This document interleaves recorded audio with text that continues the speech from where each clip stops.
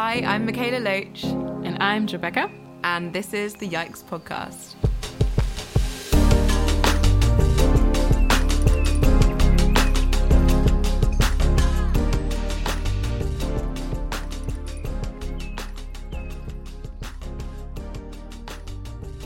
Hey everyone, and welcome to the Yikes Podcast, the podcast about all the things that make us yikes, from all these oppressive systems that exist in the world, from just kind of the yikes that is the world as a whole, and how we might want to run away from that yikes because it's scary and it's overwhelming, but how we actually need to lean into that, retain some sort of empathy and move towards action. And this week we are so excited to have a very special guest. Yes, the fabulous Jess is back. We already had her in our last season and we just love her to bits. And we kind of picked up on a topic that she introduced in our last episode. So maybe it'd be good for you, if you haven't listened to the last episode with her, go and listen to that and then come back to this one, because we're going to be talking about the healthy human and what that means for collective liberation and all bits around that. So, yeah. I would also say that if you haven't listened to the last episode, you'll definitely still understand what we're for sure. Yeah. But you just want double the Jess. Yeah. You want double the Jess, and we can already guarantee she's going to be back because we're just obsessed with her. Yeah, we just have such a great conversation. And also, if you don't know Jess is an anti-racism educator and podcast host, and she also plugs all of the different wonderful, she does like a bajillion things, and she plugs all of those things in the episode, and check out the show notes to make sure that you're following Jess everywhere and that you can support her work and join her next anti-racism course that she does. Definitely, yeah. And with further ado, let's get into the episode.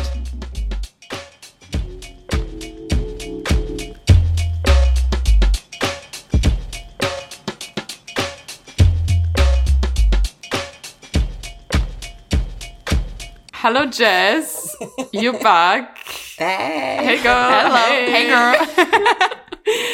We are so excited to have you back. We've been waiting, and it's been a long week. Yay. We're all having a cheeky drink. It's a Friday night. You know, this is the wild nights that we have these days. But here we are. This is wild actually. How are you doing? What a loaded question. Yikes. This is a yikes moment. What a loaded question to ask. Well, first of all, it's so nice to be with you both again. Yeah, we're so happy to have you back. Thank you so much. It just made my heart feel all warm and fuzzy when I saw both your faces pop up, because of course I am the anti-stalker who Jess, you are not auntie level. Really Do not put yourself in the auntie level yet. Listen, when I used to do work with Performing Arts Academy, and I used to run some of the classes and teach some of the vocal classes with the young people. And then I'm thinking I'm here down with the kids, right? I'm cool. I'm not that much older. I tell you one thing, the first time one of my students called me auntie, I was like, okay. Okay, cool. Not even so. I feel like the first day it happens to me, I'm going to be like, what? I thought I'm still 17.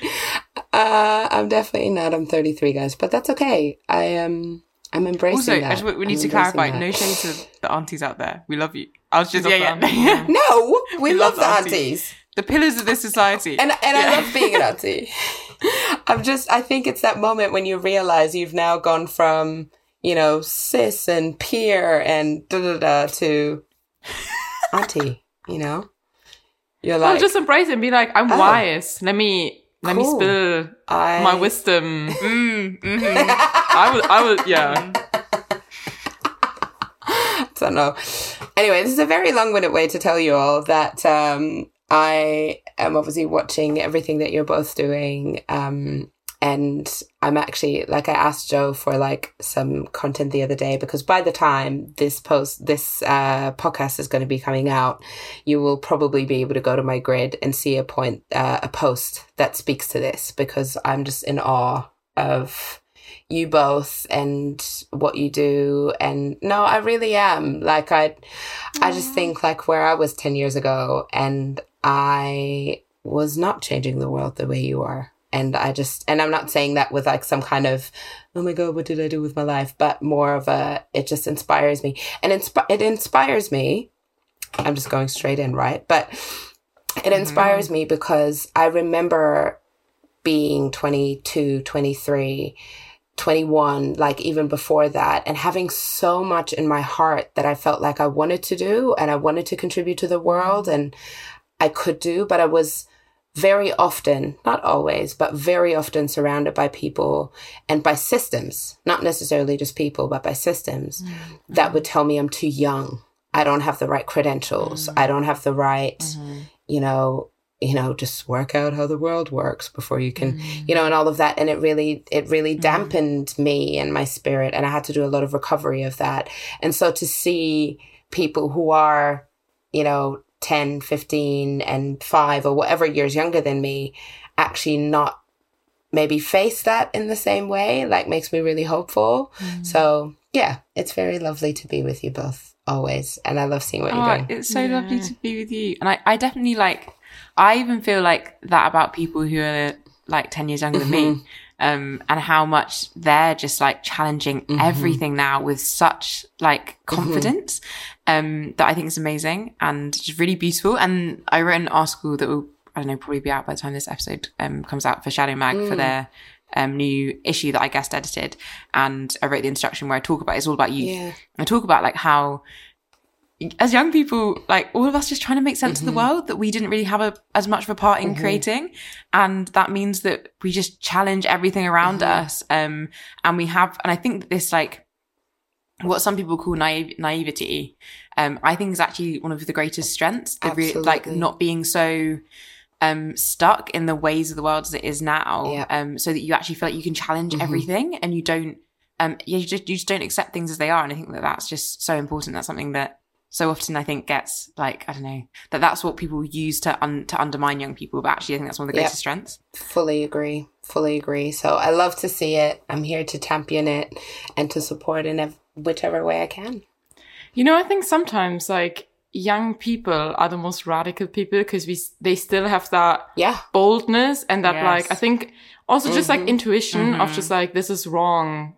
Like, and this is, this is an injustice. And like, I think there's just like so much just like, because they haven't been dampened in their spirits to be bold and like to just actually just be themselves. I think it's just, I mean, obviously also within kids, so many kids are really nasty. But, but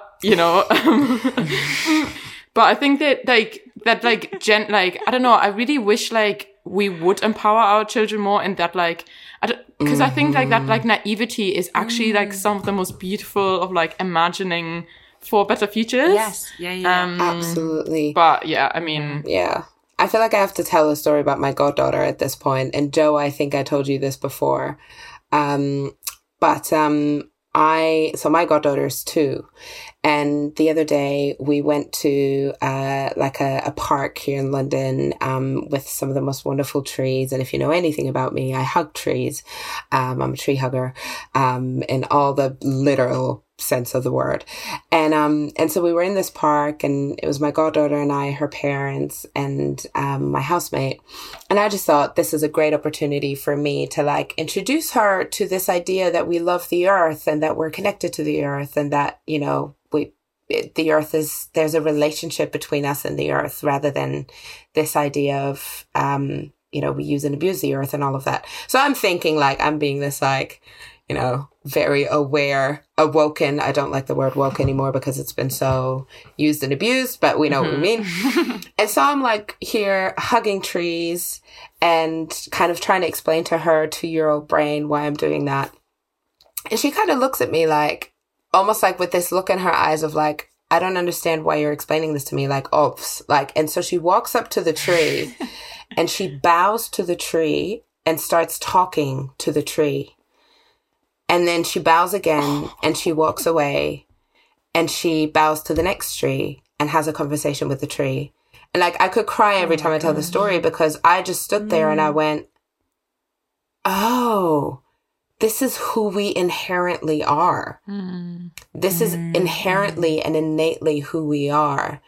And I felt such a it's such hope in the first instance. And then in the next moment, I thought, like, how can I, as someone in her life, help preserve that, right? So that she would keep that connection to the earth and that health and that, just that connection, because it will impact the way she's going to live her life. The future in that sense, I think, if we can keep that alive in whoever the next generation is to us, it's going to make such a difference, and it can be so powerful. It's like almost like, I think kids or young people are not so burdened with the world yet. I remember that in the first lockdown, when Aaron Betty Roy wrote the article "The Pandemic is a Portal," one thing that she talked about was this idea of stepping through the portal without the baggage and like the luggage of the world as it is before. But actually, a lot of young people are this unburdened self and can imagine these new worlds and can walk into them freely. And I think that that's just really beautiful and lovely. And that is something to preserve. Like, how can we preserve that? And what can we do to preserve that? Is something that we I guess that's kind of what we wanted to talk about a little bit anyways, right? Like because you brought this up last time, Jess, that we talked to you in our last season, like the concept of like a healthy human and like, you know, beyond like physical or mental health, but like, when are we, I guess, I mean, you can expand more about like what you think of like the healthy human concept. But yeah, both of you, what you just said, kind of like makes me just think of like, when are we at a point where like we are so, you know, like obviously we are internalizing all of these ideologies that are constantly being thrown at us and maybe even passed on, you know, like through our generations. And like, is that concept of like, well, how deeply rooted are they already? And how do we like unravel them to make space for just centered features? Do you want to, you mentioned this, so do you want to maybe expand on this a lot? Like, yeah, I think that the first thing I would say, like when we talk about healthy human, it's not in a, I think sometimes, you know, healthy in quotation marks can be this idea of like perfect. Like that's kind of what we think when we hear healthy, like whether it's in a physical context or in an emotional and mental context. And that it can come with like a lot of pressure. And that's not what I'm trying to say, because I think healthy has nothing necessarily to do with, whether, say, for example, our bodies are functioning in the way that society tells us they should. And like, so that's not what we mean when we say healthy human. I think what I mean when I talk about that concept, and I've thought about it so much in the context of social change and of the work that comes with social change, because social change requires like this two-pronged approach, right? It requires this external work, this activist work, this looking at the systems and how we can change them, but it has to come hand in hand with the internal work and with the unlearning and relearning that we all constantly have to be engaged in, because like you say, Joe, we've all grown up in these systems that, you know, communicate particular ideologies and all that kind of stuff that maybe we no longer want to hold dear. But the thing is, in order to be able to really authentically unlearn and engage in that process, there has to be something in us that doesn't, how do I say this? That doesn't connect this journey of unlearning and relearning with our inherent worth and value, right?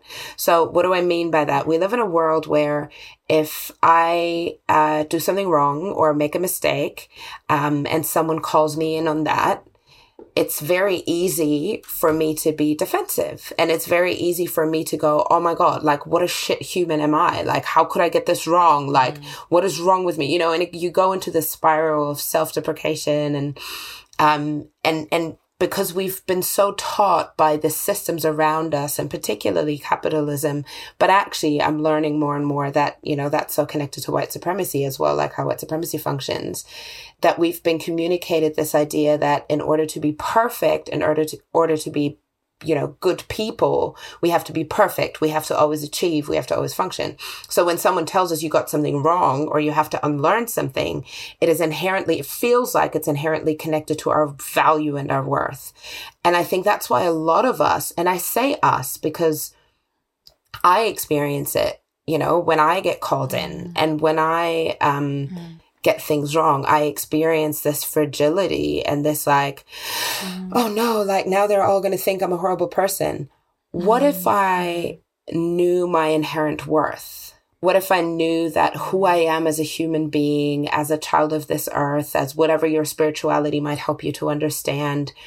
What if I knew that, you know, I am inherently valuable and lovable and worthy and needed and important in this world? And that's the foundation that I do my unlearning from. That's the foundation that I do my activism from. So then suddenly when someone calls me in, it might still feel uncomfortable. Like, I don't think there's a way to avoid discomfort. I think we need to lean into discomfort.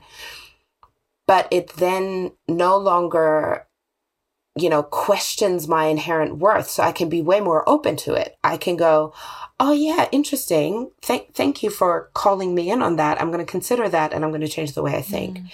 But in order to be able to do that, there has to be a sense of health and inherent worth and inherent resilience almost in knowing who I am and what I do are not mutually exclusive. I can do stuff that is wrong, but me as a person, I'm right. I'm loved. I'm lovable. I'm valuable. I'm worthy. And so when I talk about this idea of healthy humans for social change, or just this need, like I always say, if I ever write a book, it's going to be about how we can be healthy humans, is I think... Please I was about to say, when are you writing the book? Yeah. I was like, when's it coming out? I can't wait to pre-order. Yeah. I mean, I hope I really want to, because I think all this work that is happening around us that is so important and so crucial. I think part of the reason we don't see nuance, part of the reason we see so much polarization, and surely not the only one, but one of the reasons is that we have the generation before us, I think, struggles with that a lot, because they were very much raised in this go, go, go, get, you know, do whatever and build and make money and da, da, da. And our generation consequently struggle with that as well, because we had no one instilling that in us. So yeah, that's the whole idea of like healthy humans for social change. That resonates with me so much. I got actually really emotional like when you were saying a lot of that stuff, because yeah, I think you're so right about how if we are healthy humans in the way that we just see that we are, I know for me, like I see it as like that I am divine in myself. If I can see that, then the rest of the world won't seem as scary and as big. And then and it won't seem like every time we do something wrong, we're just terrible people. Because I think that's a huge problem. And that's what fragility is it's this assumption that this one action is kind of, that someone calling you out on this one action is illustrative of your whole being and your whole person, when that's actually just not what's happening. And yet you're so right that, all of this kind of like self kind of introspection of like looking in yourself and why are you having this reaction? I think if more of us just took a pause and just thought about it. And again, I also say us, because I when I talk about any of this stuff, I always say us, because I think I exist in this system as much as other people do. And therefore I will be impacted by like within my actions. I think that all of these systems that we live in are in our mind as well as that are in the rest of the world. Like we internalize them. And so I also think that's a really important point you said there about how, we shouldn't just separate ourselves from these things and be like, these are what other people do. And instead be like, how do we also do this? Yeah, I wish. How awesome would that if be? Only. Like, no, I don't struggle with fragility. I have all the resilience and I constantly love myself and I'm so secure in who I am. We wish. We really wish. No, I was just going to say, I think one of the biggest challenges that comes with not having a critical mass, and I always talk about critical mass because I don't think in any of our work and in ever as humanity, everyone's going to be on the same page, right? That's never going to happen. But because we don't have a critical mass of people, and we, just look at the news over the last couple of weeks, and imagine, I don't know if I should go. I'm just going to go there. We can edit it out. Go right? there. Go there. But imagine, because what healthy human doesn't mean is that we all think the same. There's a difference. But it means that we can have discourse and discussions without feeling like it's constantly me as a person who's being attacked. And you look at someone like Piers Morgan, right? All the faces go. But the thing is, I obviously have no good thing to say about Piers Morgan. but if there had been a health within him as a person, that on that foundation there can be discourse and discussion. That's a whole different dynamic than when your whole identity is so interconnected with everything that you do, and is so interconnected with your opinion, and is so like, you know, you can't change your opinion. Because if you think about the whole trajectory of like his and Meghan's non-existent relationship. Well, he didn't realize that. In his head, maybe, yeah. It so much of it felt like it was about, you know, him having to affirm who he is. But for the sake of the argument, I don't want to say that it's just because it's easy for me to say that about someone who ideologically I deeply disagree with. But the reality is, I look at myself, right? And now, and this is why I think this is important, because it's easy to point fingers at a Piers Morgan. But what if I look at myself and how I respond and how I react and what goes on within me when I get confronted with, maybe, you know, I did something wrong, or I didn't, meet the mark, or whatever it is. And what goes on in me, whilst not as publicly, and because I've practiced reflection, and because I've practiced all these different things and have spent so much time in therapy, is not so different than what happened in Piers. The only difference is that I've been able to and taken responsibility over this journey of becoming a healthy human. And I think it's important to remember that, because it's not about everybody thinking the same suddenly, but it's about our ability to engage with each other from a place that doesn't constantly, within ourselves and with others, question their inherent worth as a human.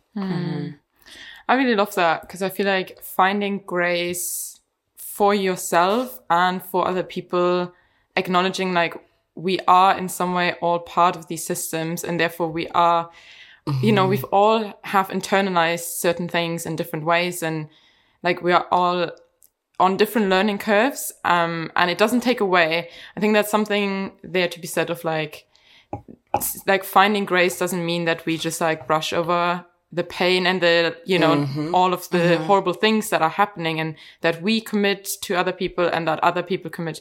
I think that's not what it is but it's so hard sometimes to do that and to be like, you know, like, because like, so my current research looks a lot around like futures imagining and like kind of finding tools to liberate our minds from capitalism and for justice, right? And that's inherently linked up also to our systems, and these like exploitative systems that cause environmental destruction.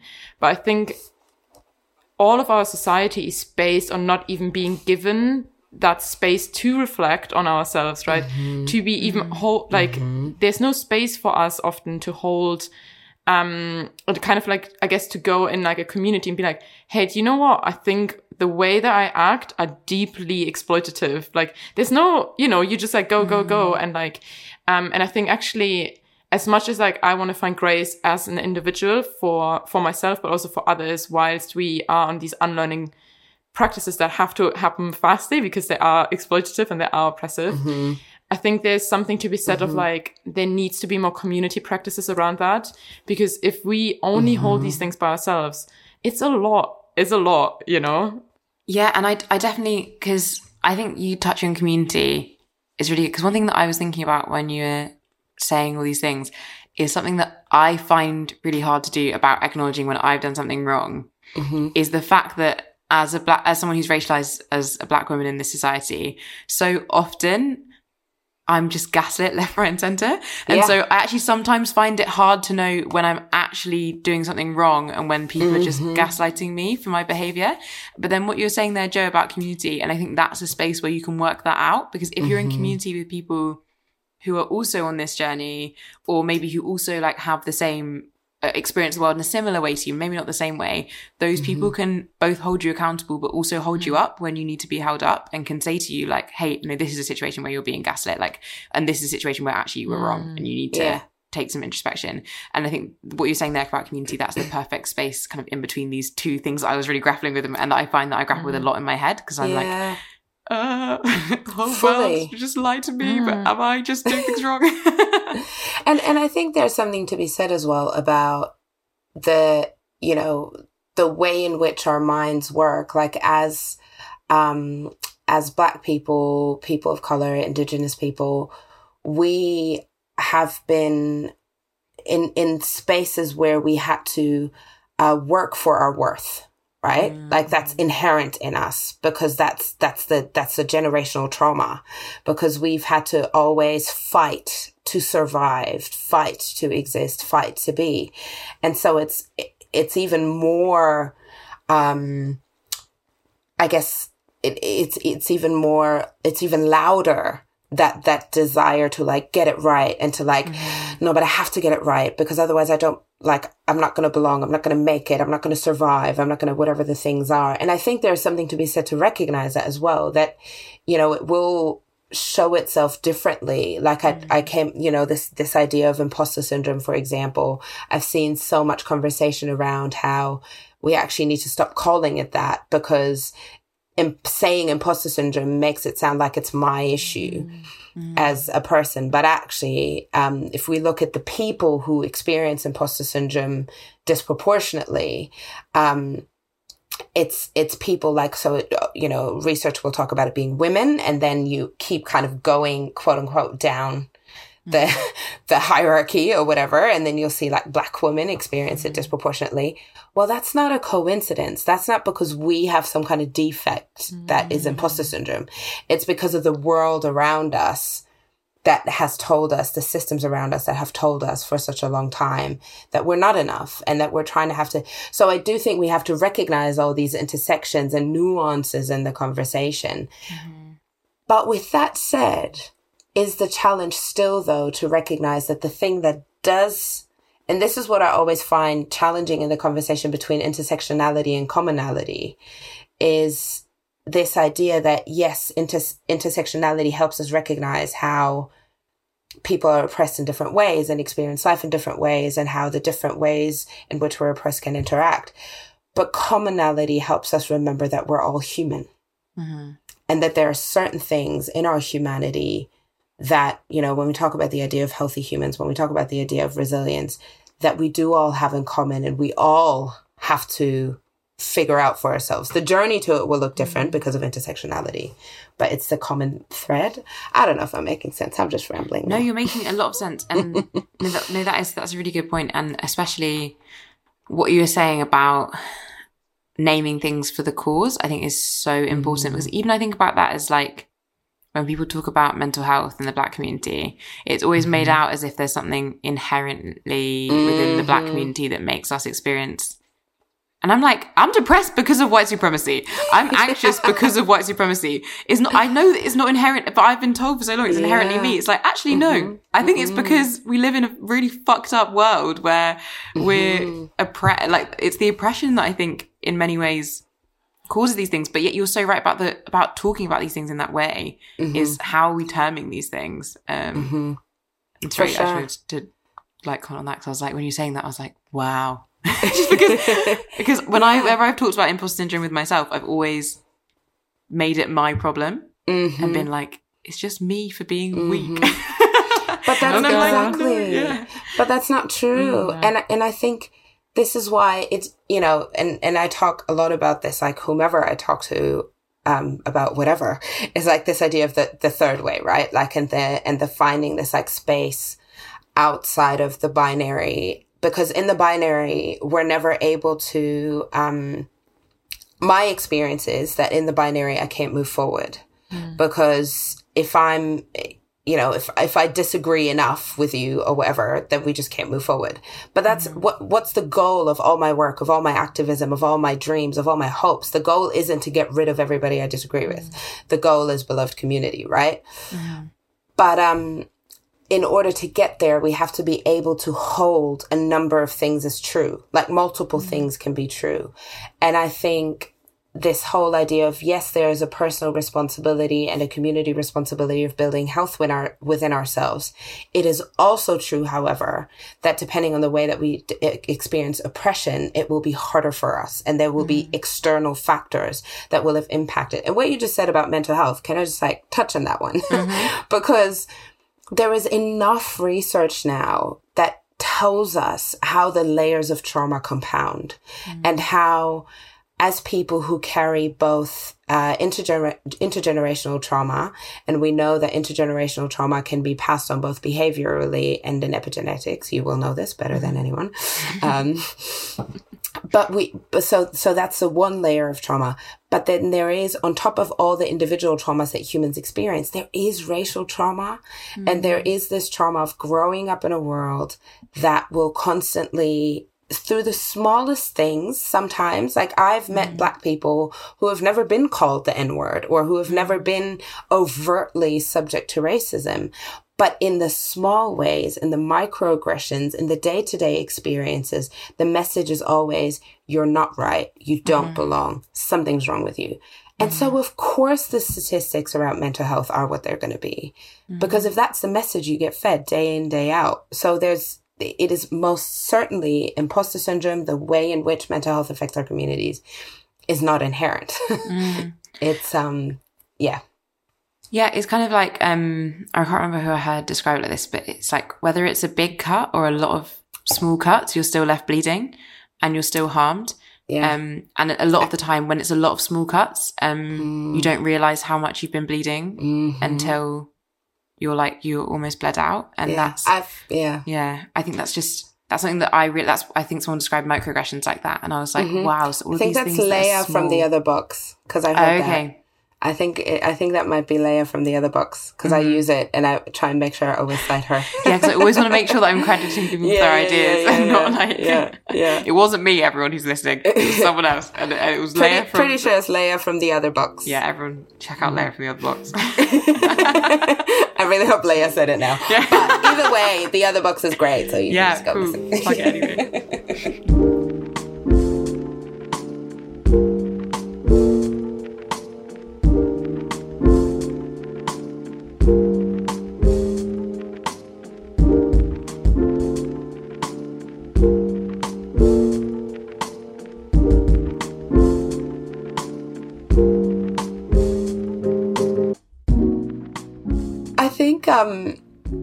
The question, right, like that I just then ask myself so often, and I'm curious to hear from you. I don't know if I'm allowed to like flip the script, but hear from you both is actually, and I'm happy to share later as well, but it's like how, as individuals and in community, how do we practice that? Like how do we build practices of being healthy humans into our lives? How do you do it?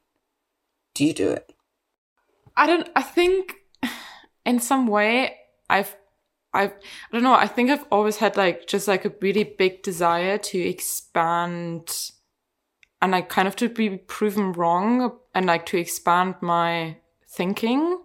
So I think for me, like I really enjoy almost being proven wrong, and because for me that just means that there's more out there that I just haven't discovered. And for me that's such an enriching process that whilst, it does obviously bring up fragility in many ways and also discomfort and all of that. I think for me, like, something that I've been thinking a lot about for a few years now, inspired by the Zapatistas and their kind of approach of like, we want to live in a world where many worlds fit, and this kind of like, pluribus thinking of like, there is not just one reality. Like, there can be like multiple things can be true at the same time. Multiple things need to have different solution approaches. Like there isn't just one way. And for me, I think knowing that like what might have been true for me right now is not true for another person, and that doesn't take away from me, but like knowing that like I think just like being able to expand beyond myself is for me it's such an enriching process that like I know that like the end goal is better than what I'm going through right now, even if it's really hard, And I think for me, I've also, this is something that like Adrienne Marie Brown said, I think once on her podcast, was that like she hopes, like every time you've kind of confronted with humanity or like the injustice of humanity, diving deeper in your own humanity is the way to assert humanity again. And for me, that was something that like struck me so much. I was actually in the supermarket listening to this and I had to sit down on the supermarket floor because I was like, excuse me? Hello.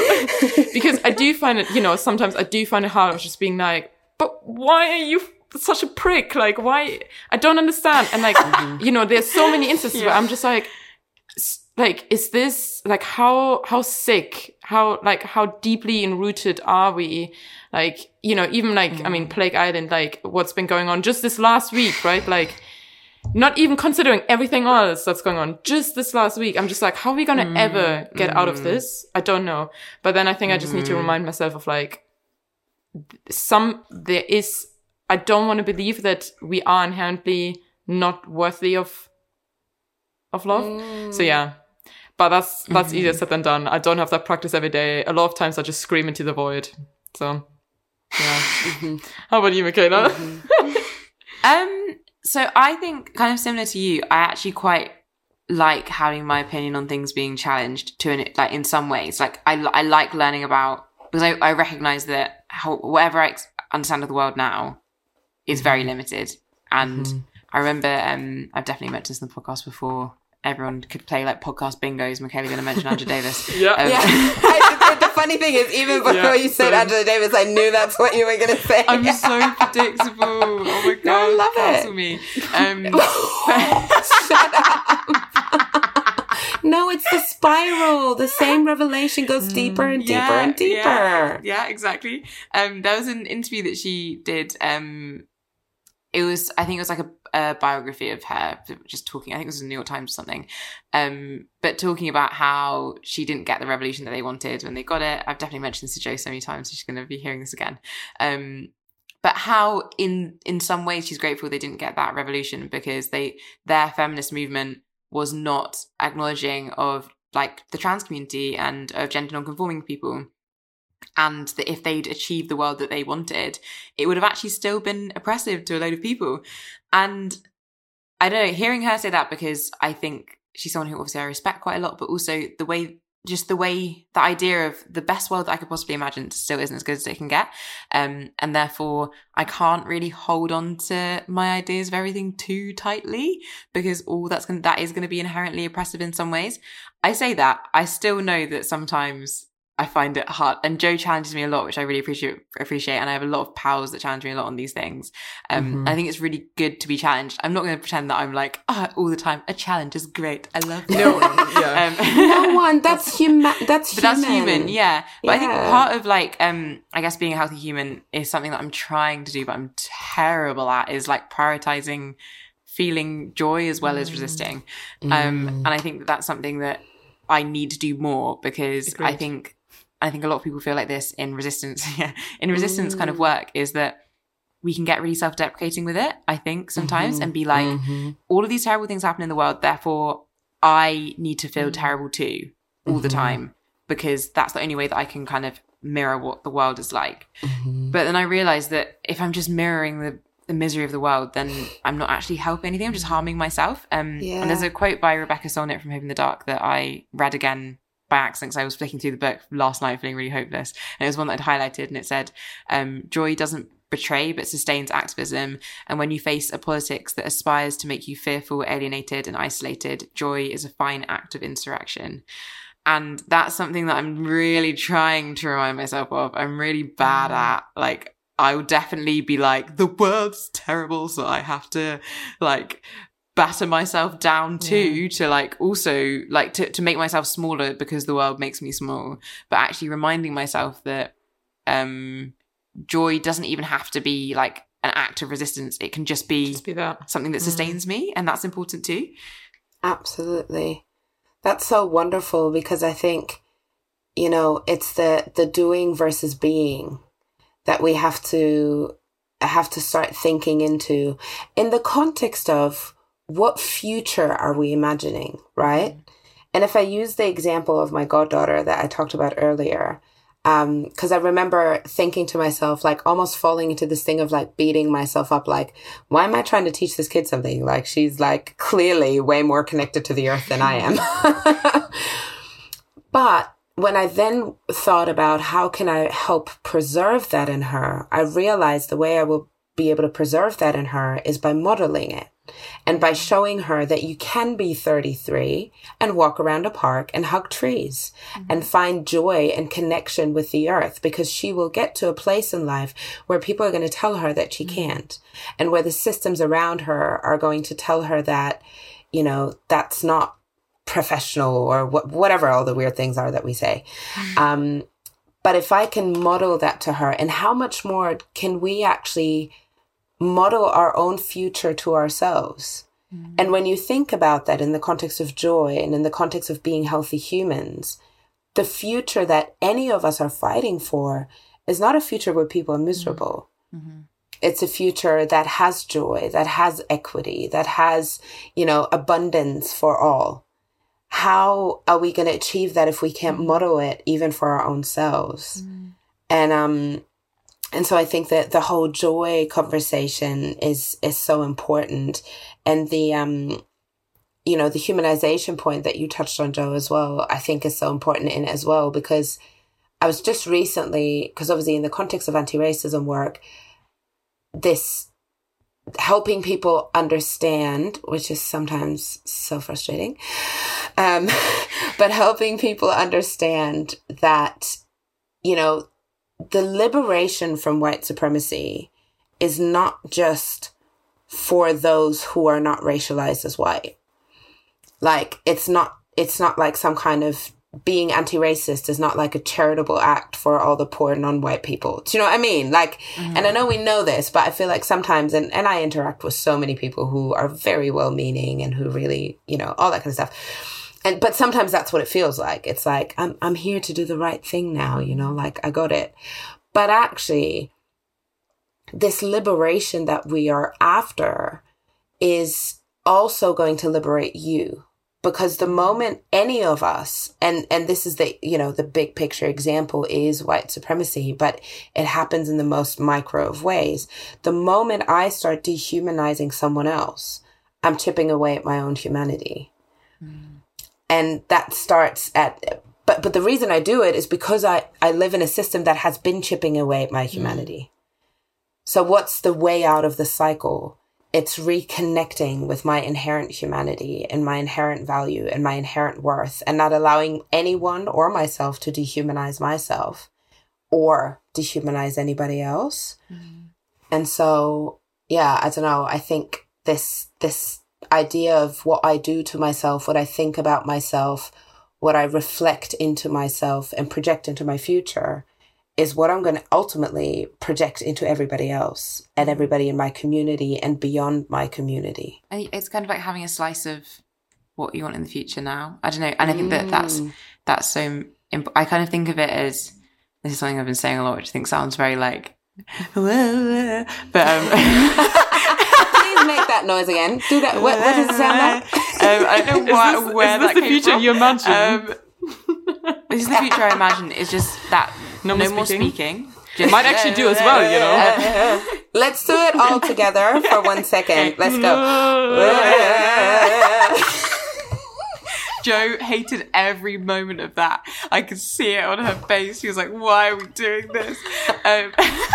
Where I was going with this is I've recently just been trying to think of it. This more like helps me like understand this in my brain, but of trying to almost anchor my soul in a future that I want. And if my soul is in this future where it's beautiful and amazing, then it also has to kind of, some of that has to be here now as well. And that if I like, I'm anchoring myself in that place, then therefore logically my actions will hopefully bring us towards that place as well. And that's why Joe's someone who encourages me so much to just imagine a future and like be able to really kind of try and pitch that. It doesn't have to be perfectly laid out or anything. Just what are those? What do you want it to look like? Like, what are some bits that you want it to look like, and what are some bits of that you can have now? And I think that's something that's really helped me a lot and like sustained me a lot. I think in this sort of work that can sometimes be a bit overwhelming. What do you mean? Yeah, I think this one thing I love, and I'm pretty sure I talked about this last time I spoke to you both, but obviously the beloved community is like my anchor, right? Like the thing that I'm kind of imagining and envisioning in the future is the beloved community and the context, the philosophy behind it that was really among so many other brilliant people shaped by Dr. King. And one of the things in a lot of his writings, when he talked about the beloved community, and generally I think nonviolence, which is a whole nother conversation, but is this idea, you know, because I feel like the moment you say nonviolence, people are going to think like, oh yeah, she's going to turn the other cheek. I'm like, do not try me. You know what? I think sometimes a bit of a slap would do some people well. I take it back. Ma!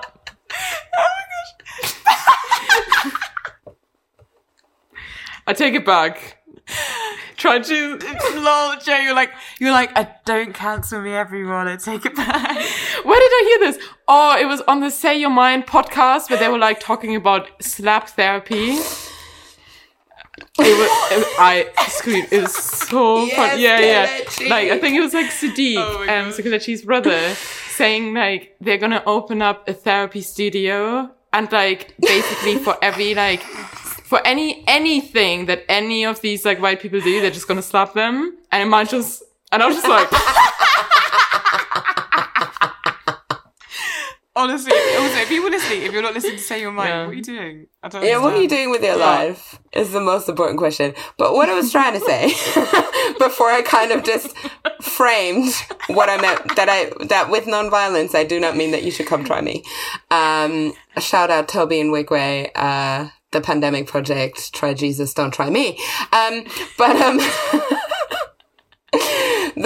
lot of the conversation and a lot of the writings around beloved community, there's this whole discourse around, and often posed as a question, do the means that we engage with now, do they honor the end? Right? So if the future that I see is beloved community, and I look at the means that I engage in order to get to beloved community, if I engage in ways that dehumanize others, I will get to beloved community and I will potentially not have anything left. Do you know what I mean? Like I won't have my own humanity left. Are you enjoying this podcast? We really hope that you are. The Yikes podcast is able to happen mostly because of the financial support from our wonderful patrons on Patreon. Yeah, I mean, Michaela sounds like a super duper advertising capitalist girl, but actually we're two anti-capitalist babes in a capitalist world. And by you supporting like the show, it just generally sustains it. It allows us to like pay our guests that now and then come on the show, and it allows us to do, you know, much more community work and be able to support different charities and just generally, you know, make this thing happen. Yeah, and if you don't know what Patreon is, because I think a lot of people might not know, it is basically a platform that allows you to support creators or podcasts or different kind of groups that you really like, and you can financially support their work directly, and it kind of stops us having to rely on things like ads, which are quite annoying. So on Patreon and on the Yikes podcast Patreon, there are different tiers that you can subscribe to. So they start from just £3 a month and then kind of go up from there. For the £5 a month one, you get a bonus episode every single week, which is just us chatting about a different thing that's just happened in the news or something personal about our lives. They're much more kind of intimate, those episodes, and we really enjoy making them. We do Q&As as well over on the Patreon, and it's just another kind of space that we can interact with you guys. And we really love it. And we're so grateful for our Patreons who have made this show possible up until now. And if you'd like to become someone who supports this podcast, if you have the ability to do that, then you can check out our Patreon in the show notes, or just go to patreon.com/theyikespodcast, and you can check out the different tiers there and sign up to support this show. We thank you so much for your support so far, and we hope that you're enjoying this episode. I do have to say, I feel extremely challenged by some of the things we've been saying. Yeah, me too.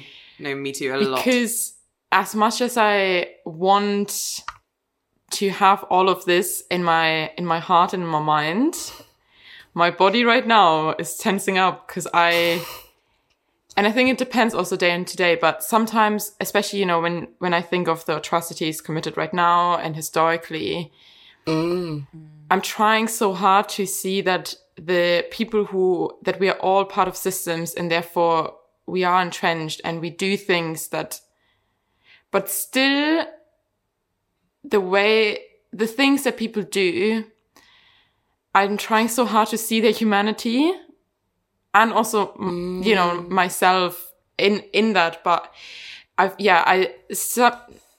make it hard. Yeah, basically that, right? And like, a lot of people make it hard. And this kind of connects to what we were saying with Mary Hegler, which will be probably the episode before this one, about, like, she was talking about being like a budding abolitionist, but finding it really hard to not want to send fossil fuel execs to The Hague. Yeah. Because, like, it's actually hard 100%. Sometimes to, yeah. But I think, so this is so, I'm so glad we're talking about this, because our minds are so conditioned to black and white thinking. Mm-hmm. Our minds are so conditioned to hear this conversation we're having right now and to go away and beat ourselves up and to go, I'm not getting this right. I'm not healthy enough of a human. I'm dehumanizing others too much. What the hell is wrong with me? Like, punish myself for not, do you know what I mean? Like, we're so in this, like, polarized system and approach that is what we would be conditioned to go to. But I wonder whether the third way in this conversation is to be able to hold the tension and to go, do you know what? I envision this future and I want this future and I want to build health within to myself. But I'm also really, really frustrated right now. And I'm really angry right now. And I'm hurting right now. And I want to punch some people in the face. Yep. Because the thing is, the problem isn't, and this it's the same with fragility. The problem isn't that I feel fragility. The problem isn't even that I want to punch somebody in the face. The question is what I do with that. The question is how I use it as a catalyst and as a way to learn more about myself, the people around me, to, you know, learn to love a little bit harder and learn to, you know, grow my capacity for empathy rather than this black and white thinking of I now have to put it on the box. And with fragility, it's the same thing. It's like people try to pretend they're not fragile. And I'm like, well, then you are not human because, I mean, tell me what you have for breakfast because I am fragile all the time. That's not the problem. The problem is, am I able to lean into it because I have built practices into my life and community around me that reminds me of who I am, regardless of what I do. Because I think the danger in even a lot of what we all do around activism, around social change work, is that we get so caught up in the work that we do, we forget who we are. And when you forget who you are, what happens is that you start compromising and you start doing things that you maybe didn't want to, like all those things. Like, people always start out with the best intentions, but it's when we can't remember who we are and we can't remember that we're humans and build that resilience within ourselves that we end up going off track. And so I think the question often is, or for me it is, how can I hold the tension and how can I build that third way within my life, within myself? Oh, I love that. Yeah, I really love that. I think something, and I know we've talked about it a while ago, was, I think for me, like something that's like coming up a lot is like, when do we have not just the theorizing of certain things, but the the bodily experiences of good futures, because there already is, right? Like being in a safe environment where you can be unapologetically yourself and not having like, I think these are small pockets. I hope that they, I believe they do exist, but I think we need more of those bodily experiences so that we know that they exist, right? And I think that maybe also then deepens our commitment maybe to, or our belief in better futures. And I think we've talked about just some, like having a space without an agenda and just being, right? Like community without agenda. I think community without agenda is one of the other things that I really seek, because like you both said earlier, community is such a key part in becoming healthy humans. And I've grown up and lived through so many places that would claim community and would say it's all about community, but there was always an agenda attached. And that was actually really harmful. And so having spaces, and that can be our small friendship circles, that can be, you know, whoever the people are around us, but where there is no agenda, where we can hug the trees, you know? And I know I use hugging trees as an example, but I'm actually quite serious, because I think, like, even today, I was having one of those days where I'm just so exhausted with the world. Like, I'm just like all of us, me too, right? sis, honestly. I'm just like, I cannot anymore. And I was walking through a park and I was on the phone with a friend of mine, and I was saying to him on the phone, I was like, I really would just love to like go and hug a tree now, but there's so many people around me and they're just gonna look at me like I'm crazy. And he was like, I'm here, just like go and hug the tree. And so I went and just held that tree, right? Like literally, I mean, the moment I started hugging the tree, I was like, I was like, don't let me go. But that connection and that safety and that actually that moment of community without agenda, even with my friend on the phone, who could have very much been like, yeah, please don't hug a tree in public right now. Like that could be weird. But actually being there with me in that moment, those are the moments that can then help us have hope, because they remind us of our humanity. They remind us of our connection to the earth. They remind us of those things. Oh, that is so beautiful, and I feel like a really lovely way to end this episode. Joe and I are always like, "Oh, we're gonna do a short episode," and then it's like an hour and a half, always. But Jess, I could talk to you forever. This happened last time as well. I could talk to you honestly for a good 2 hours. There are so many other things I'd love to talk about, so we're gonna have to get you back on again, because, like, definitely things to talk about, like why some people are more fragile than other people, and like about like how can, like, just there's so many things that my brain was just like, wow, oh my gosh. But it's been an absolute pleasure to have you on the pod again, and every time I hear you speak, I'm like, wow. Thanks. Same. It's been such a lovely You speak so well and so beautifully, and I'm always challenged, but both challenged and encouraged at the same time, which I think is something that is really special. And I'm just, so grateful to be able to share space with you, and I can't wait for this conversation to be shared with other people, because I think that people will be super, both challenged and encouraged by this as well. And if the people who are listening now, this is something that I say quite a lot, but don't leave the emotions that you've had in this time that you've been listening with us. Don't just move on to the next thing. Resist that temptation and instead sit with this for a bit. Maybe even write down some notes about things that came up for you. Maybe write down some questions you have for yourself. And then revisit it again. I think that too often in the world we exist in, it's just like, let's jump on to the next thing. Let's move on to the next thing. Finish that podcast. Let's move on to the next episode. And actually sometimes maybe taking the time for reflection would cause more change. So I just want to encourage and challenge you all to do that as well. Amazing. Well, I'm just so thankful that you had me. And maybe the only thing I would say to sort of in closing is, like, everything that we talked about, there's something about practices, right? And what you just said, Michaela, made me think of that, is the one thing I found my whole life through, with all the ups and downs and all the things I believed and no longer believe and changed and which by the way is super normal. So if you find yourself changing, that's actually a really good thing. I think it's so much about intentionality, right? Where this is not about arriving somewhere. Healthy human is not like a tick box that you achieve, but it's about building practices into our lives.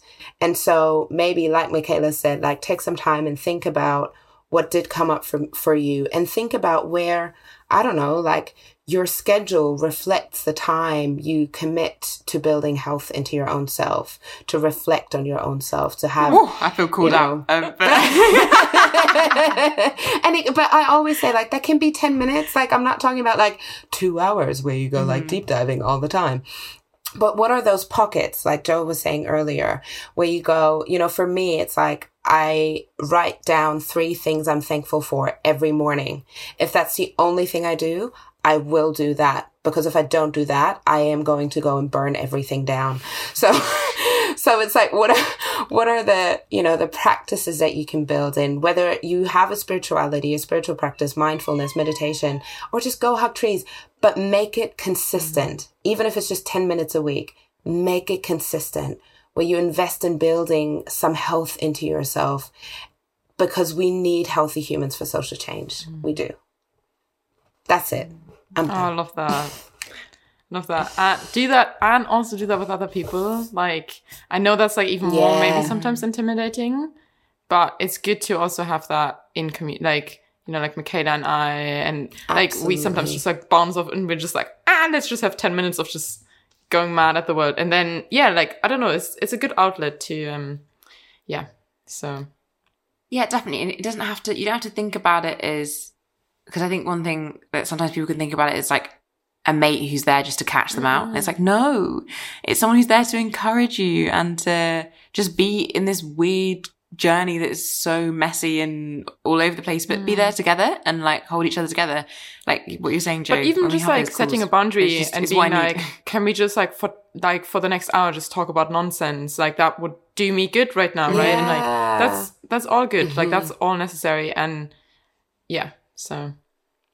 And we all need that mirror. Like we all need to be able to mirror ourselves constantly. That's how we grow. And so that's why community in this journey of being healthy humans is like, I don't think there is healthy humans without community. Yeah. I don't think that's a thing. So hopefully this lockdown will end soon and you can come up to Scotland and we can hang out in community because please. Speaking on other community, everyone, especially fellow white people, join Jess's anti-racism course. You know, when are the you want to plug all of your stuff, because you do a lot and it's all wonderful. Plug all my stuff. So the Introduction to Anti-Racism course is kicking off again in May. So if you just connect with me on socials, me, myself and I will let you know about it coming out again. So it's kicking off again in May. I also have a small podcast, like I touched on earlier. It's called The Third Way. I'm not going to allow you to say a small podcast. Sorry, that's cancelled. Thank you. It's called The Third Way podcast. And it's a podcast about exploring the world of the mind, art, and how people function together. So there's a few episodes that you can have a listen to. The last one was incredibly powerful for me, talking about fragility, because I decided to, talk about colorism. So that was a really important conversation. So please go and listen to that. And like I said, we're going to do a few other things around white supremacy and Christianity. And even if you don't like have a personal connection to Christianity in terms of a faith idea, we live in a world that is very shaped by Christendom. And so I think it's potentially in all of our interest to support Christendom fixing itself up and sorting itself out. Because we're reaping the consequences. Anyway, let me not get carried away.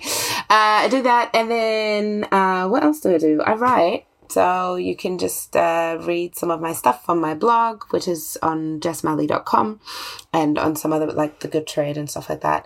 Well, Jess, thank you so much for being here. We know that people who listen to Yikes will have been really moved by this. So thank you for sharing all of that with you. Pleasure. And we look forward to having you on again at some point.